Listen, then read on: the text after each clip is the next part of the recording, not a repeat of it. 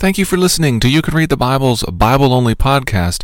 Today is day 275. We're reading Job, chapters 39 through 42, finishing the book today. Your reader is Carol Williams. Job, chapter 39. Do you know when the mountain goats give birth? Do you observe the calving of the does? Can you number the months that they fulfill? And do you know the time when they give birth? When they crouch, bring forth their offspring, and are delivered of their young? Their young ones become strong. They grow up in the open. They go out and do not return to them. Who has let the wild donkey go free? Who has loosed the bonds of the swift donkey, to whom I have given the arid plain for his home, and the salt land for his dwelling place? He scorns the tumult of the city. He hears not the shouts of the driver. He ranges the mountains as his pasture, and he searches after every green thing. Is the wild ox willing to serve you? Will he spend the night at your manger? Can you bind him in the furrows with ropes, or will he harrow the valleys after you? Will you depend on him because his strength is great? And will you leave to him your labor? Do you have faith in him that he will return your grain and gather it to your threshing floor? Wings of the ostrich wave proudly, but are they the pinions and plumage of love? For she leaves her eggs to the earth and lets them be warmed on the ground, forgetting that a foot may crush them, and that the wild beast may trample them. She deals cruelly with her young, as if they were not hers. Though her labor be in vain, yet she has no fear, because God has made her forget wisdom, and given her no share in understanding. When she rouses herself to flee, she laughs at the horse and his rider. You give the horse his might? Do you clothe his neck with a mane? Do you make him leap like the locust? His majestic snorting is terrifying. Paws in the valley and exalts in his strength. He goes out to meet the weapons. He laughs at fear and is not dismayed. He does not turn back from the sword. Upon him rattled the quiver, the flashing spear, and the javelin. Fierceness and rage he swallows the ground. He cannot stand still at the sound of the trumpet. When the trumpet sounds, he says, "Aha!" He smells the battle from afar, the thunder of the captains and the shouting. Is it by your understanding that the hawk soars and spreads his wings toward the south? Is it at your command that the eagle mounts up and makes his nest on high? On the rock he dwells and makes his home, on the rocky crag and stronghold. From there he spies out the prey. His eyes behold it from far away. His young ones suck up blood, and where the slain are, there is he. Job, chapter 40. And the Lord said to Job, Shall a fault-finder contend with the Almighty? He who argues with God, let him answer it. Then Job answered the Lord and said, Behold, I am of small account. What shall I answer you? I lay my hand on my mouth. I have spoken once, and I will not answer. Twice, but I will proceed no further. Then the Lord answered Job out of the whirlwind and said, Dress for action like a man. I will question you, and you make it known to me. Will you even put me in the wrong? Will you condemn me that you may be in the right? Have you an arm like God? And can you thunder with a voice like his? Adorn yourself with majesty and dignity. Clothe yourself with glory and splendor. Pour out the overflowings of your anger, and look on everyone who is proud and abase him. Look on everyone who is proud and bring him low, and tread down the wicked where they stand. Hide them all in the dust together. Bind their faces in the world below. Then will I also acknowledge to you that your own right hand can save you. Behold Behemoth, which I made as I made you. He eats grass like an ox. Behold his strength in his loins, and his power in the muscles of his belly. He makes his tail stiff like a cedar. The sinews of his thighs are knit together. His bones are tubes of bronze, his limbs like bars of iron. He is the first of the works of God. Let him who made him bring near his sword, for the mountains yield food for him, where all the wild beasts lay. Under the lotus plants he lies, in the shelter of the reeds and in the marsh. For his shade the lotus trees cover him, willows of the brook surround him. Behold, if the river is turbulent, he is not frightened. He is confident, though Jordan rushes against his mouth. Can one take him by his eyes, or pierce his nose with a snare? Job, chapter 41. Can you draw out Leviathan with a fishhook, or press down his tongue board? Can you put a rope in his nose, or pierce his jaw with a hook? Will he make many pleas to you? Will he speak to you soft words?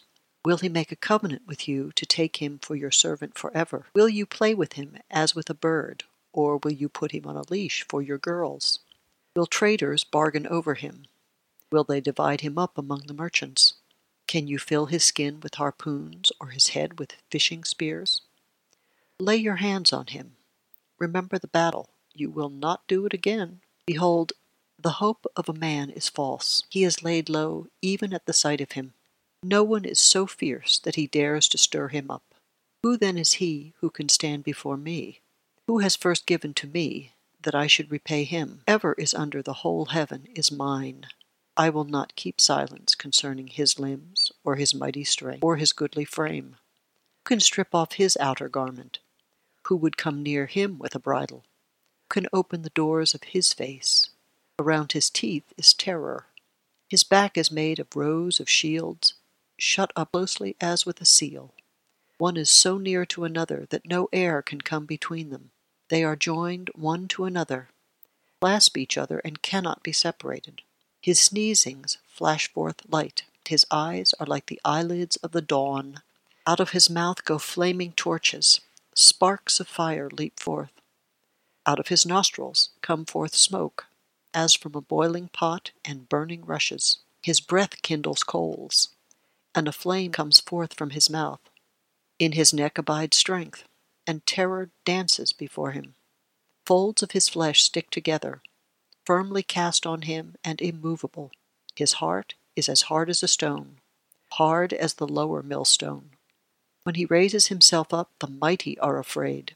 Crashing, they are beside themselves.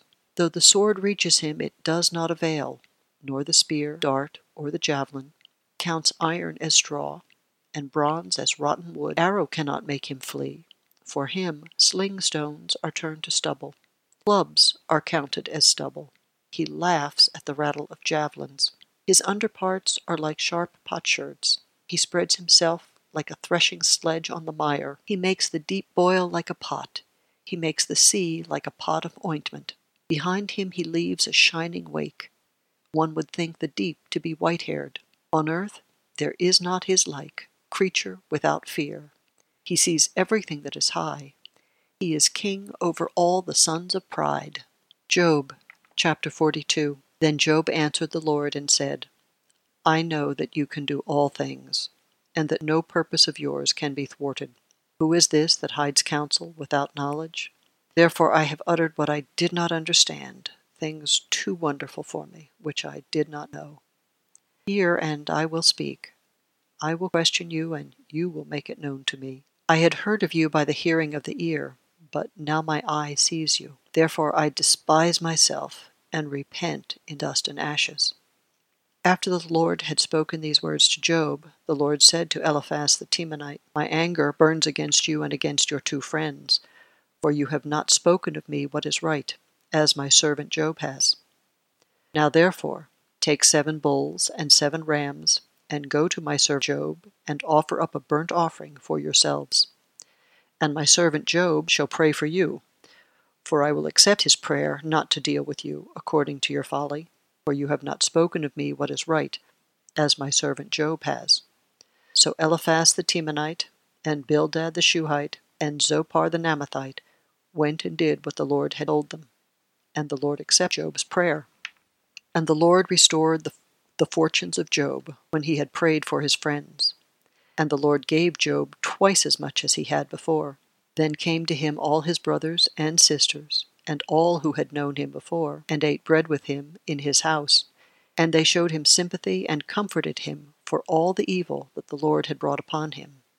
And each of them gave him a piece of money and a ring of gold. And the Lord blessed the latter days of Job more than his beginning. And he had 14,000 sheep, 6,000 camels, 1,000 yoke of oxen, and 1,000 female donkeys. He also had 7 sons and 3 daughters. And he called the name of the first daughter Jemimah, and the name of the second Keziah, and the name of the third Karen-Happuch. And in all the land there were no women so beautiful as Job's daughters. And their father gave them an inheritance among their brothers. And after this Job lived 140 years, and saw his sons, and his sons' sons, 4 generations. And Job died an old man, and full of days. Thank you for listening to You Can Read the Bible.